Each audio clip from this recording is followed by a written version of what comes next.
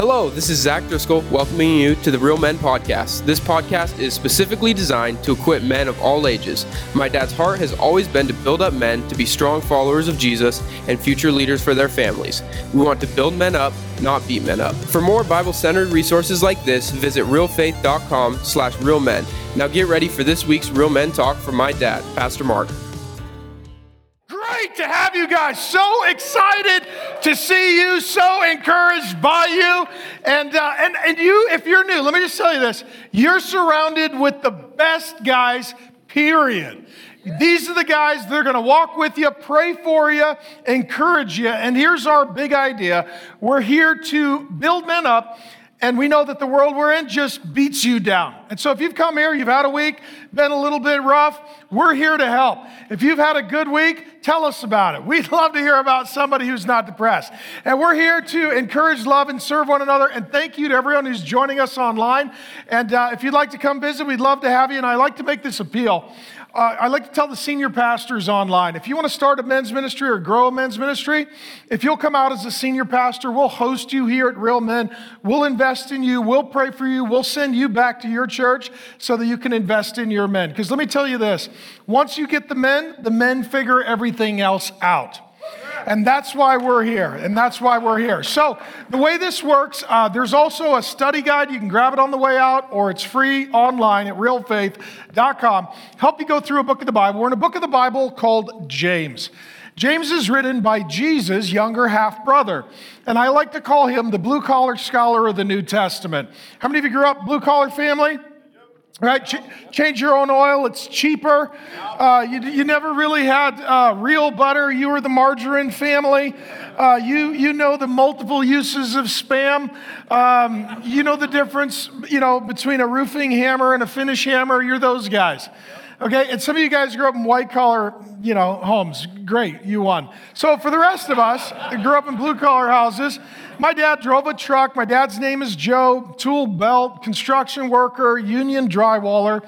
So James grows up in a family like that. We tend to think of Bible teachers and theologians and religious leaders as very, very, highly academic and spiritual, and they live in libraries. And James didn't grow up in that kind of family. His dad's going to work every day to put food on the table. They got a bunch of kids. It's a poor family. And what would happen as soon as the sons were old enough, they're going to work with dad just like you would on a farm to make ends meet. Swing the hammer, go to work, son. So how James views life with God is really taking your faith to work, and he's going to work with his dad. He's going to work with his brother. James is one of those practical, rich, blue-collar books, and it's about getting stuff done. There are certain guys that like to talk about ideas, and there are other guys that are all about the actions. Get it built, get it done. And that's exactly how James operates. He is the blue-collar scholar of the New Testament. That being said, the theme that we've looked at is trials. And so what we like to do is we'll have a sermon on the weekend, and then we do a short pivot and a leadership talk for you men to build you up as leaders and to encourage you to get some time building friendships, brotherhood, and then praying for each other. And that's what we're going to do in our time together. When it comes to this issue of trials, most of the time, people don't want to hear about it. Most of the time, if you tell people you're having a problem, they don't want to know about it because they've got their own problems. And when the Bible's talking about trials, what it's saying is we're going to go through our trials. We're going to have those really rough patches and seasons. And that's the time that you need to activate your faith, because ultimately, if your faith doesn't work on your hardest day, then what good is your faith? And if God doesn't help on your most dark and difficult day, then of what use is your God? And so he's talking about trials. So we're going to talk about trials, but we're not going to do so in a way that is totally discouraging. We're not going to do so in a way that is a bunch of grumpy guys just sort of complaining, but trying to find God's will and to power through it so that we can become more like Jesus because of it. So we're going to do 3 questions, and I'll just sort of riff on these, and then these will be your discussion points around your table. What's your trial? So this is the theme of James. So when you guys get together and you talk, what's your trial? And you can't all say my wife. You got to come up with something else. Something else. Your wife is over in women's ministry, and she's like, my husband. So you're equally yoked. So great, you're driving each other crazy. But at the end of the day, what is your trial? And sometimes the trial, It's a big thing. So some of you guys, it's a big thing. How many of you guys right now, you say, my trial is a big thing? And sometimes it's a pile of little things. How many of you, it's not one big thing, it's a whole bunch of small to medium-sized things. Okay? And so we've each got our trial. What is yours? Is it financial? Is it emotional? Is it spiritual, physical, sexual? What is your trial right now? The thing that when you get up in the morning, you're like, that's kind of the anxiety in my gut. That's my frustration. That's what I'm worried about when my head hits the pillow at night. Like, that's the person or thing that's kind of got me, and it's the thing that I'm kind of struggling with. And then he says this as well in James 1:12, blessed is the man, so we want that to be you men, who remain steadfast under trial. We've all seen it. We've all seen it if you're a soldier in war. Everybody's tough in boot camp, amen? Every guy is Rambo in boot camp. And then you go to battle, and then certain guys have got urine stains and tears, and you're like, yeah, that was quick. There's a line in the Old Testament, it's an ungodly guy who says something that's actually very wise. He says a guy who is putting his uniform on for the first time should not boast like the man who's taking it off. And the point is this, like everybody's tough until you're in a fight. Mike Tyson used to say, everybody's got a plan until they get punched in the face. Right? That sometimes life just comes and it punches you right in the face. You're like, I had a plan. And now I don't even remember what the plan was. And what he's talking about is steadfast under trial. And that is, you're not perfect, but you're going forward. You're not rebelling, you're not quitting, you're not freaking out, you're not going into a fight, flight, or fright. You're proceeding forward with faith. And it doesn't mean you're doing it perfectly, but you're doing it to the best of your ability. So what is your trial? And the goal is steadfast. Some of you are good Christians when things are good. You're bad Christians when things are bad. Some of you are the opposite. Right? When things are bad, you're a good Christian. You're like, my life is painful. I'm going to read my Bible. You're like, it doesn't hurt. I'm going to go get drunk. So what happens is some of you are good Christians or bad Christians depending upon your circumstances. Steadfastness is consistency through the good seasons, the bad seasons, the good days, the bad days. And when the trials come, let me say this, trials don't change you, they reveal you. Okay? Who you really are comes out under pressure. Okay? Who you really are comes out under pressure. I brushed my teeth this morning, as I hope you did, because we're going to have discussions around the table, and you guys would appreciate it if you brush your teeth. But when you squeeze the tube of toothpaste, what comes out is what's already in. What a trial does, it just squeezes you. And whatever's in, that's what comes out. If you're an angry person, you're going to be really angry. If you're a scared person, you're going to be really afraid. If you're a high control person, you're going to be freaking out. If you're a joyful person, you're actually going to go next level joy. So what a trial does, it squeezes out of you what is in you. And what God wants to put in you through the Holy Spirit is steadfastness, like hang in there. And let me say this, every guy has a day when he wants to quit his job. True or false? True. Even the guys that are here with their boss raise their hand. They're like, that's true. If you are married, at some point, you're going to hit a day when you want to get out of it. You're like, I'm done. I want to get out. True or false? True. All the single guys are like, oh gosh. It's coming, brother. All right? Because the single guys, they're cute because they have hope. They're like, they read Genesis 1, or they're like, oh, God made a girl. She's naked and perfect. Yay. Well, I'm telling you, bro. Keep reading. They have a fight and she puts her clothes on. It goes south, right? So, how many of you, at some point, you love your kids, but at some point, you're like, I'd trade him for a ham sandwich and I don't even like ham. You're like, I love him. I don't know what to do with this kid. Right? If you're an honest man, no matter what your responsibility is, you're going to hit a day.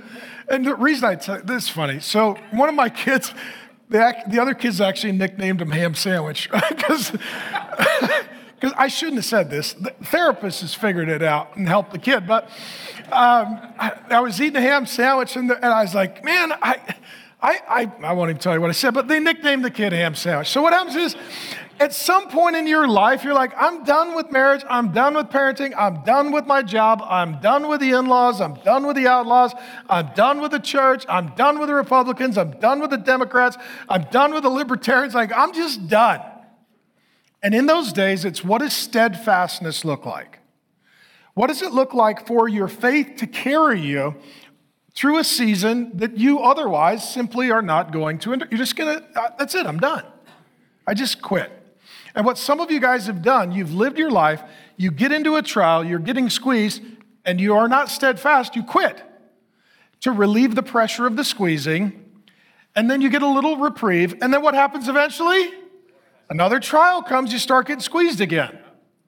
It's like, if it's not this job, it'll be that job, right? If it's not that gal, it's going to be this gal. If it's not this church, it's going to be that church. At some point, the squeeze comes. And steadfastness endures through it. Trust that God will be with you and for you, and he's going to use it to do some work in your soul. So how do you remain steadfast? How many of you guys struggle with steadfastness through trial? How many of you guys don't struggle equally with steadfastness through blessing, right? You're like, I won the lottery today, and I retired, and the hammock showed up in the mail. I can do this. Steadfast, right? It's sometimes easier to be steadfast when there's no trial, and it's like the lake has no waves on it. It's really easy to be the captain. When the storm comes and the swells rise up, it's being steadfast and finding a way to navigate it. How do you do that? And what he gives us is a clue in James chapter 1, and he says to look for the joy in the gifts. And so joy is in James 1, 2, and 3. Count it all joy. Most men don't start with joy. A few of you guys, you've got the gift of encouragement. You wake up and you're in a good mood. Most men, true or false, wake up not in the best mood. And through the course of the day, you feel like you're a crash test dummy in a series of head-on collisions with no seatbelt or airbag. Most men every day is just like, who's going to hit me? What's going to hit me? What have I got to put up with? What do I got to endure? Most men don't start with joy. And when the trial comes, it is very important for men to find some joy in it. Is there anything that brings you joy? Is there anyone that brings you joy? Is there anything or anyone that you enjoy? Count it all joy, my brothers. This is why we're here together. James and Jesus were literally brothers. We want you to be brothers. And sometimes you're close with your family, but sometimes you're even closer with the guys that are in God's family. And the reason that we're here is so that you can find your brothers for the battle. These are guys that think like me. They love God. They believe the Bible. They're trying to figure out what to do. I need to find my brothers because you're going to have your battles and you have to have your brothers. That's why we're here. Count it all joy, my brothers, when you meet trials of various kinds. There's all kinds of trials. Some of you, again, mental, physical, emotional, spiritual, national, political, global, local. You've got other people that you know and love, and they're going through their trials, and you're burdened in it with them and for them, and it's just all kinds of trials. And you get through one kind of trial, and guess what? And there's another kind of trial, and life is just filled with trials, knowing that the testing of your faith produces steadfastness. He keeps using that word steadfastness. And what he's saying is this, that life around you can have some deep swells, but the Spirit of God can maintain some consistency in you to navigate those storms. And then he says, in addition to joy, he says in James 1:17, every good gift and every perfect gift comes from above, from the Father of lights. What I love here, his picture of God is that God is our Father. Okay? So let me just start with this. There is far too little teaching on God as Father. If you grew up in church, you've been attending church, you hear a lot about Jesus, the Son of God, which is great. He's our Savior, lived without sin, died for our sin, rose as our Savior, is ruling and reigning, coming again to judge the living and the dead. He's the way, the truth, and the life. No one comes to the Father but by him. We love Jesus, and you need Jesus. In most churches, you hear a lot about Jesus. If you go to some churches, you hear a little bit about the Holy Spirit, but you don't hear hardly anything about the Father. And when you tell men that God loves them, and he told us earlier in James, and he's going to tell us repeatedly, that you are God's beloved, that God loves you. As men, when we hear that word love, it can be a little odd because we think of like Hallmark movies or Lifetime shows around the holidays, Valentine's Day. You think of things, you're like, that's not super masculine.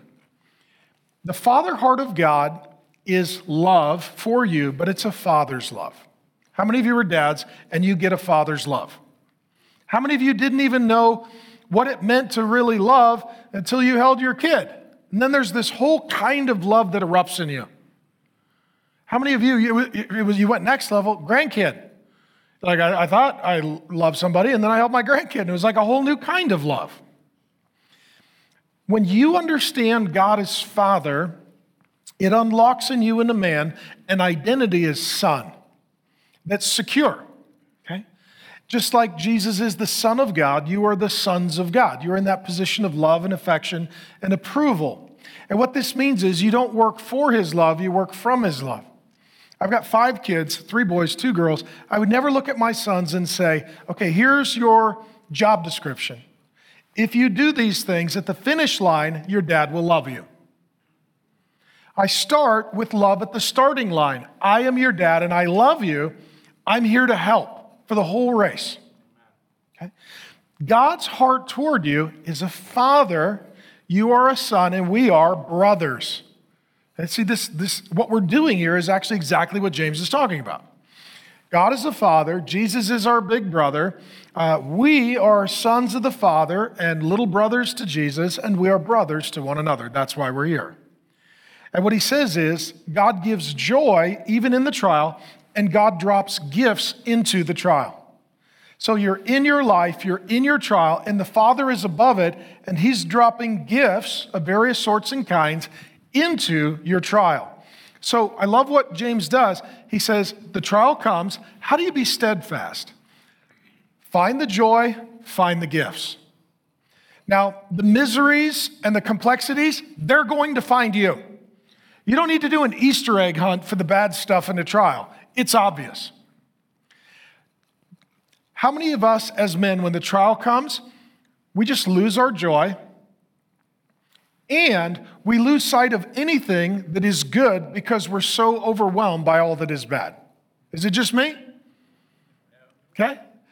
And so I was talking to a pastor, not to name drop, but a pastor named Rick Warren, just a loving, godly man that I appreciate a lot, some years ago. And we were driving around in his truck and he said, Mark, he just said something, just felt like saying it. And it was brilliant. And it's stuck with me ever since, and I've shared it before, but I'll share it again. He said, I used to think, this is back when I was a young pastor, and I had bangs and hope. So this was a long time ago. But when I was a young pastor, he said, I used to think that life was seasons. Good season, bad season, good season, bad season. And he said, so I just thought if you just kind of get through the bad seasons, then you'll get into the good season. How many of you have thought that? How many of you have lived long enough, you're like, I haven't seen the good season. This is where men get jaded, discouraged, and frustrated. They're like, man, I just powered through. I was grinding it out through the trial, waiting for it to be over, and then to get into, kind of a good season of blessing and peace and joy. And how many of you have lived that way? I lived that way for 18 years. Work, grind, push. And after 18 years, there was never that season where it's like, oh, I don't need to go to heaven. I'm already there. Every time I woke up, there was something else. He said, what I realize now is that life is like train tracks. Some of you have heard this analogy.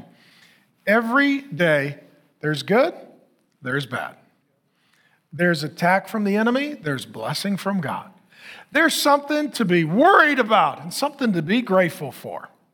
Every day, those 2 train tracks, they just are consistent. And let me say, life isn't good seasons and bad seasons. In every season, it's good and bad. How many of you hearing that makes more sense of the experience in your life? So what he's saying here is when the trial comes, to be steadfast and endure it and persevere through it, you got to pay attention, look for, invest some energy in that track where there's joy and gifts. Because the other track, you're going to be well aware of it. How many of you guys, trial comes, you're so focused on this track, you lose sight of that track? How's it going? Terrible. Here's all my problems. Here's my fears. Here's my frustrations. Here's what I'm dealing with. Here's driving me crazy. Okay, but is there any joy?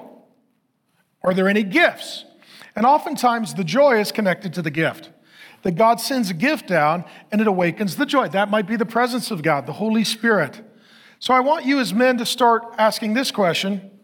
Not only what is your trial or what are your trials, but where are your joy and gifts in your trial? And I'll go through the who, what, where, why, when, and how. So as you're going through the trial, looking for the gifts and the joy, who is in your life that they're a joy or a gift? Who is it? Okay? And sometimes the people that you're just sort of dumping on, they love you, and the truth is they're there and they're listening and they care. Well, they're a joy and a gift. Who or what in your life in the trial is a joy or a gift? The what question.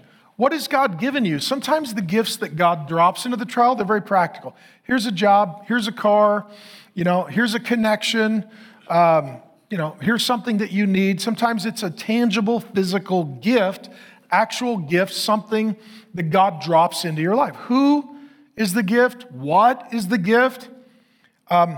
Where has God shown up? How many of you, it's in the worst seasons that God shows up in the most extraordinary ways? There's a verse in Peter that says, as our suffering increases, so does the presence of the Holy Spirit.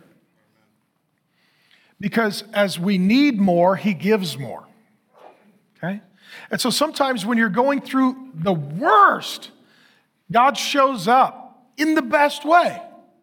And as a man, you can almost feel a little unstable or bipolar. You're like, I don't know, if I think about this, I'm so frustrated, angry, depressed, fearful, sick of it. And I think about this, like, I'm so grateful, I'm so thankful, I'm so blessed. You're like, welcome to life. It's both and all the time. And usually the worse this gets, the best this gets. Usually there's a immense correlation between the two. So not only who or what or where, let me ask you this. As you're looking at it, why do you think that Satan or the world has decided to bring this to you? And what do you think God wants to use it for? So there's a story in Joseph where his brothers betray him in Genesis. They throw him in a hole, they sell him as a slave, they leave him for dead. They tell his dad that he's dead. And him and his dad got a really close relationship. He then gets taken as a slave. He gets falsely accused of rape. He gets falsely imprisoned. I mean, horrific, painful life. And God shows up. And it says that he's filled with the Spirit of God. And then God raises him up to oversee the economics of a whole nation. And lo and behold, who needs grace from him? His brothers. And he got gifts from God, and he gave gifts to them. It's one of those weird stories where it's like, Joseph had the most horrific and painful life, and also Satan was using it to destroy him, to discourage him, to frustrate him. And instead, he was steadfast, and as a result, God used it for incredible blessing and benefit to everyone. So there's this situation, just kind of verbal process, and this just came to mind. But in Genesis chapter 50, Joseph's brothers are still worried that because they were so bad to him, that he can't really be good to them, right? Like, we were so awful to him. Why would he be wonderful to us? So they're scared of him. He's trying to give them gifts and bless them and be generous, and they're scared. And he asked this question in Genesis 50:19. He asks, am I in the place of God? The answer is, he kind of is. Egypt is the most powerful nation on the earth. The Pharaoh ruled and reigned as God, and Joseph is his right-hand man. He's literally sitting in the Jesus seat, the right hand of ruling and reigning over the kingdom and overseeing the wealth. So he can have them killed, he can punish them, he can torment them, he can imprison them, he can do whatever he wants to them. He kind of is in the position of God. And he looks at him and what he says is this. He says, what you intended for evil, God used for good and the saving of many lives. What he says is you guys were determined to ride this track, and God just picked the cart up and said, I'm putting it on this track. When you're in a trial, know that God and Satan are both in it. And Satan, he wants you to ride this track, and God wants you to ride that track. The only way you'll be steadfast is if you find God and good in the trial. That's the only way to stay steadfast. How do you do that? Okay, where's the joy? Where's the gift? Okay, Father, you're up there. You say you're going to give wisdom, you're going to give gifts, it's going to come down, and it'll give me joy. Okay, so you're looking for it. But also being aware that God and Satan are both at work in the trial. What is Satan trying to do? What is God trying to do? In addition, how about this one? The who, the what, the where, the why. When? When will you be able to take what you're learning through your trial and use it to help somebody else? One way that a trial goes from this track to that track is you learn something and you help someone. Okay? There are guys in this room, they buried their wife. That is the death track. But they have been steadfast through it. And so then now they can minister to you. And what that is, it takes all the pain, all the frustration, all the loss from this track, and it moves over to this track. So now they're blessing others, they're helping others, they're giving a gift of wisdom and friendship and love and support and helping to create steadfastness in someone else. Sometimes the way that we find joy in the trial and a gift through the trial is we help someone else in their trial. And let me tell you, this is the key to being a dad. This is the key to being a dad. There are some things that I've gone through that I wished I would have never went through. But if I can use those things to help my kids, it goes from this track to that track. Amen. It goes from the worst thing to at least I can use it to help my kid and to minister to others.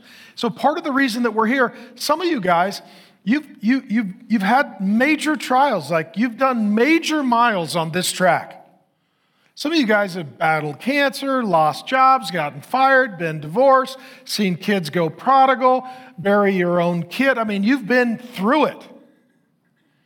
But the things that you've learned and the ways that you have, through your failures and successes, gained wisdom, if you'll take it over and put an arm around the guy next to you and go, I'm here to help. All of a sudden, you're the gift. You're the gift that God sent down. And you're taking what was your worst experience and you're using it to be a gift to someone else, which brings you joy.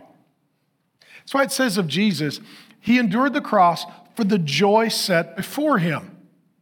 Let me ask you this. Did Jesus enjoy being crucified?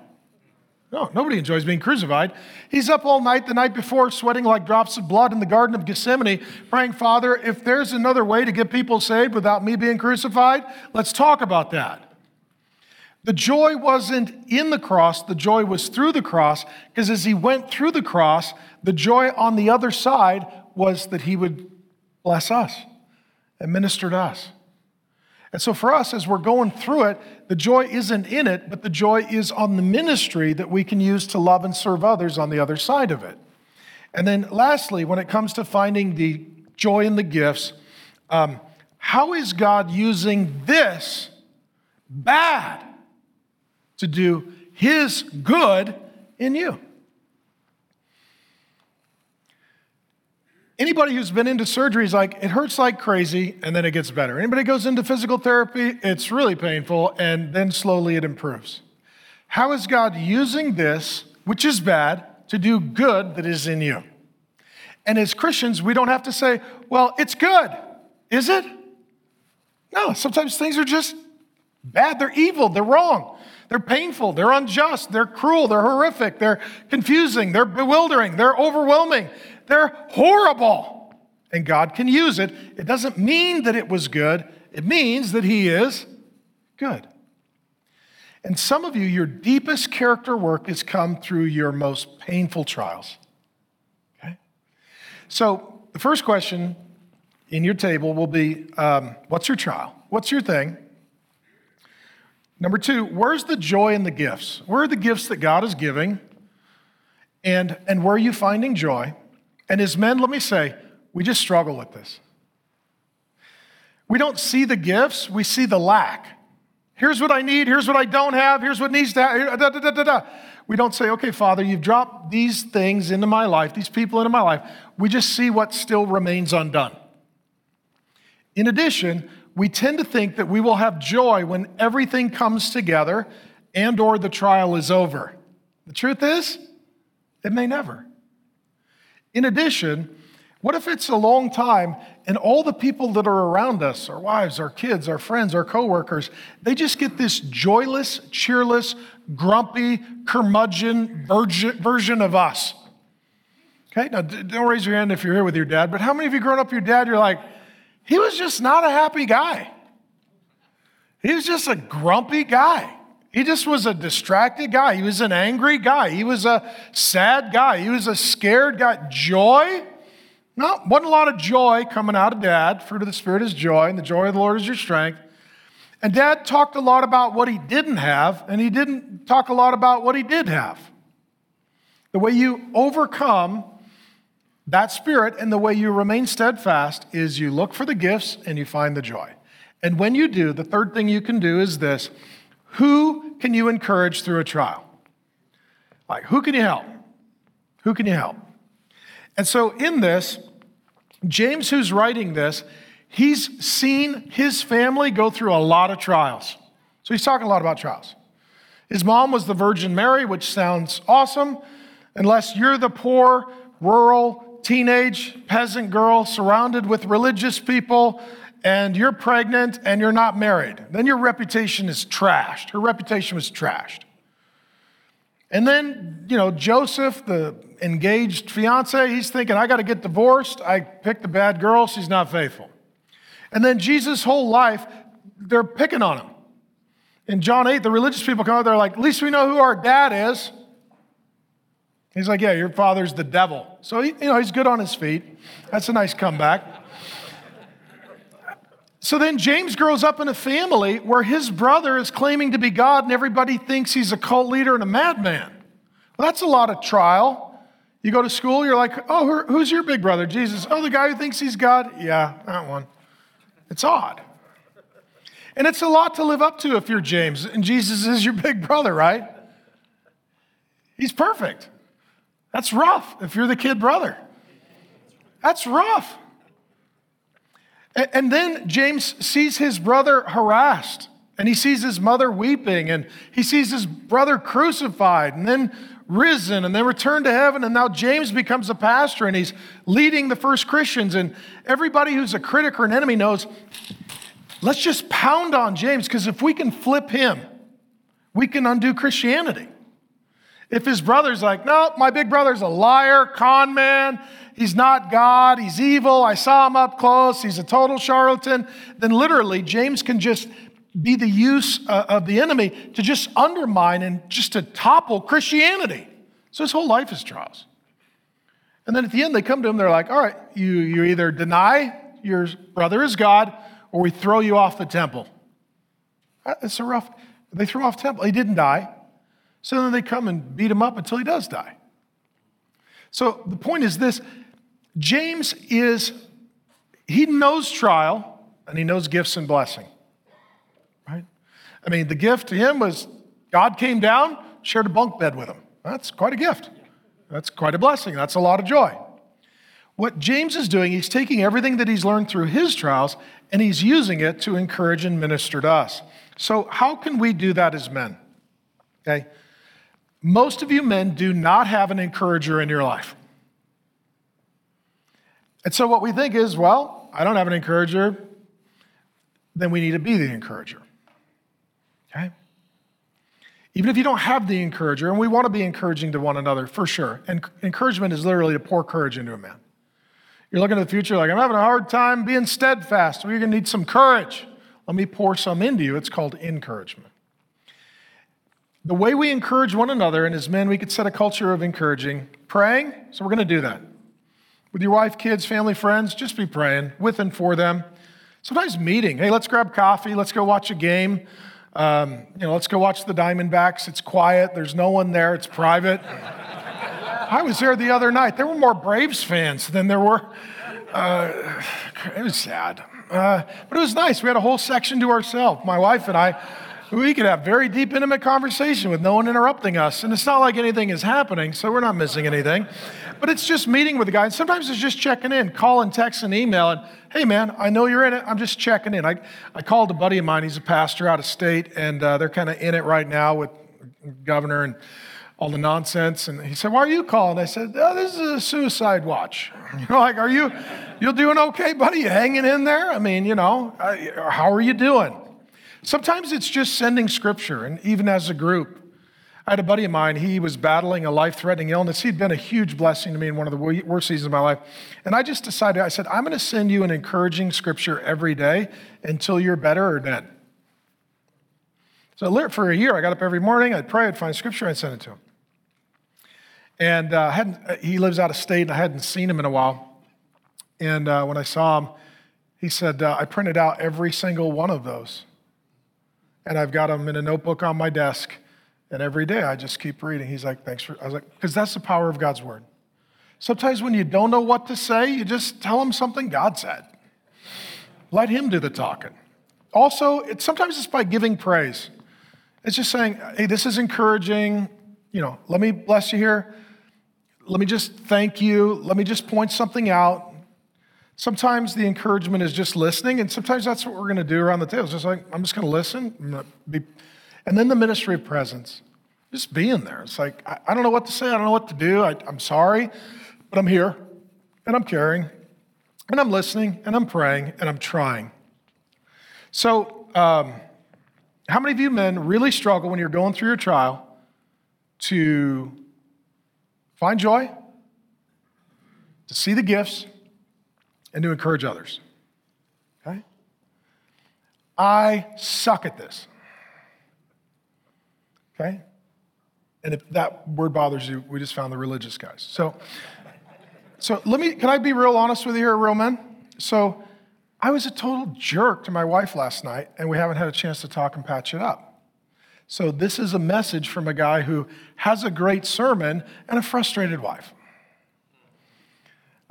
We call that pastor. And so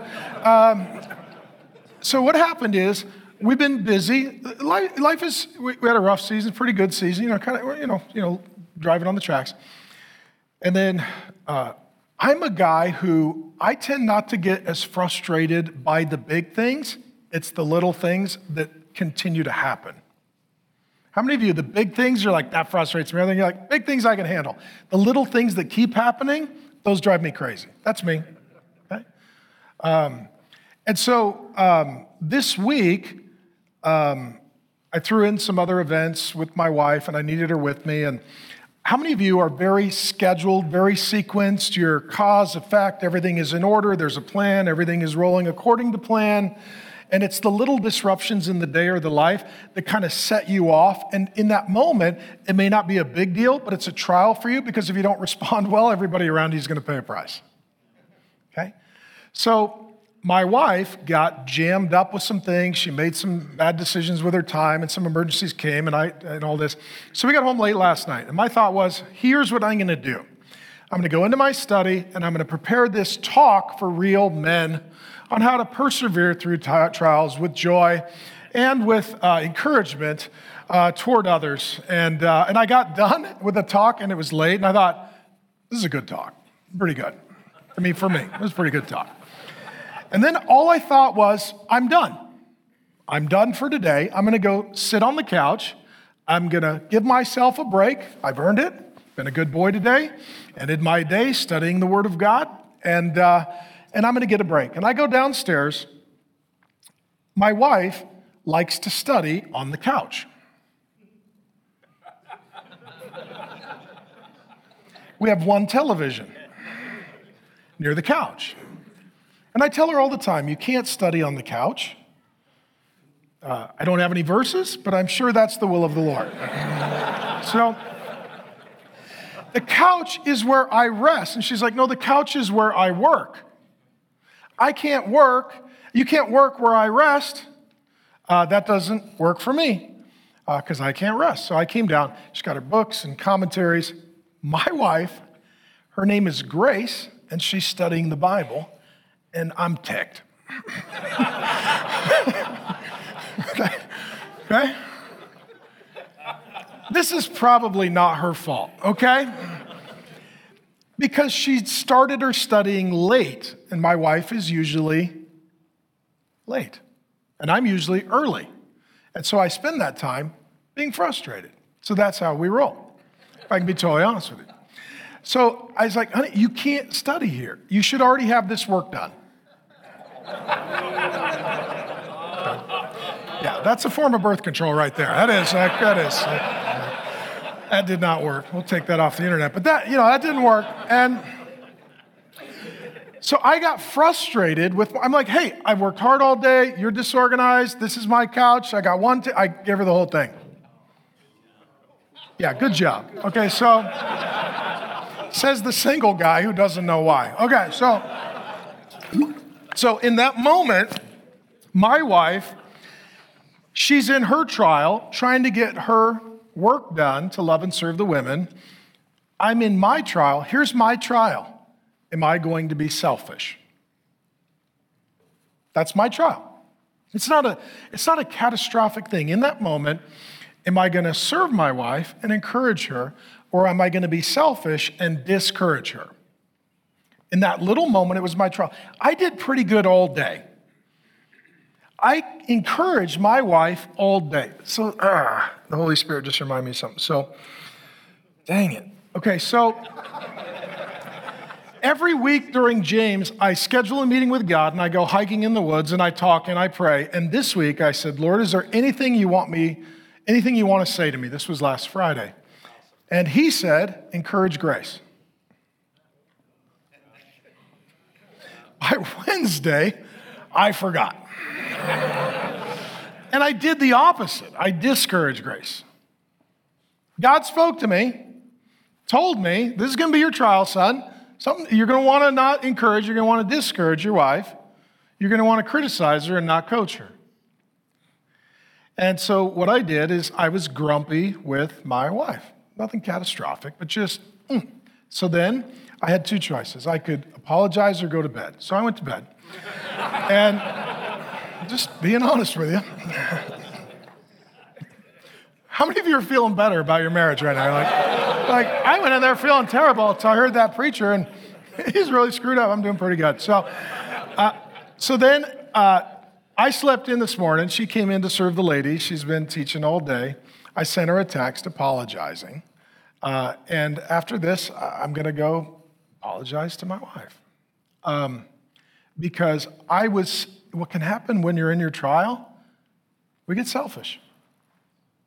And the trial can be big, and you're like, oh, I have a big reason to be selfish. Well, but they're in their trial too.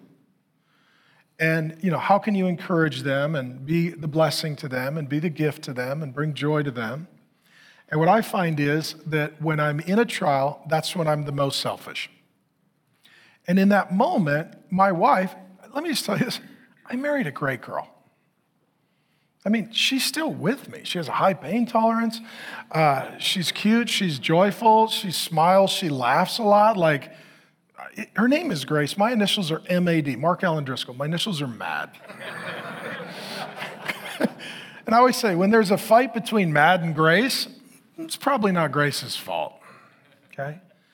But I just tell you that because this is something that is not a lesson that I learn. I think it's a lesson that I need to relearn every day. Because every day there's another trial, every day there's another wrinkle, there's another variable, and sometimes it's a big thing. And what I find is I tend to do pretty good with the big trials, and I tend to trip over my own feet in the little trials. So if my wife would have came in and said, I've got I totaled my car, something, that's a thing, I'd be like, okay, I'm good to go. But the fact that she's sitting on the couch, that's what gets me. So I love you. I don't teach because I'm there. We're all in it together. And I need to go apologize to my wife tonight because it doesn't do any good to preach a good sermon if you're a bad husband. And last night I was a bad husband. So I'll pray for you, and we want to encourage you, but we want you guys to be honest. We don't want this to be the place where it's like, well, that harsh accountability. The Bible says, have you done it? Are you obedient? Like, I don't know. None of us have. So let's walk together and do better by God's grace. Amen. Father, thanks for an opportunity to ramble a bit. And God, thank you for my wife. She's the best. I love her with all my heart. God, there's a lot of gals I've met I could live with. She's the one girl I met I couldn't live without. And God, I adore her. She's been nothing but a blessing to me. And God, she doesn't have malice in her heart. But last night I had selfishness, and I wasn't a servant. And as a result, I discouraged her rather than encouraging her. And God, I was thinking about me getting a break after my trials. I wasn't thinking that she was still in her trial. And as a result, Lord, I failed my test. Holy Spirit, I thank you that you are gracious and let us retake the test. And I thank you that I have a godly wife who will forgive me and work with me. And God, I just confess as men that we sometimes pay a lot more attention to the bad track than the good track. When we're in a trial, we can be a lot more selfish than servant. That we can lose our joy and we can overlook the gifts. And as a result, Lord, we miss opportunities to encourage others who are in their own trial. And God, I failed at this, and I pray for these men to do better than their pastor in Jesus' good name. Amen. Love you guys. Thank you. This is the end of today's sermon. We hope today's word encourages you to be stronger men of Christ. If you live in Arizona, I invite you to attend Real Men. We meet every Wednesday night here at the Trinity Church in Scottsdale, Arizona. For more resources like this, visit realfaith.com, and remember, it's all about Jesus.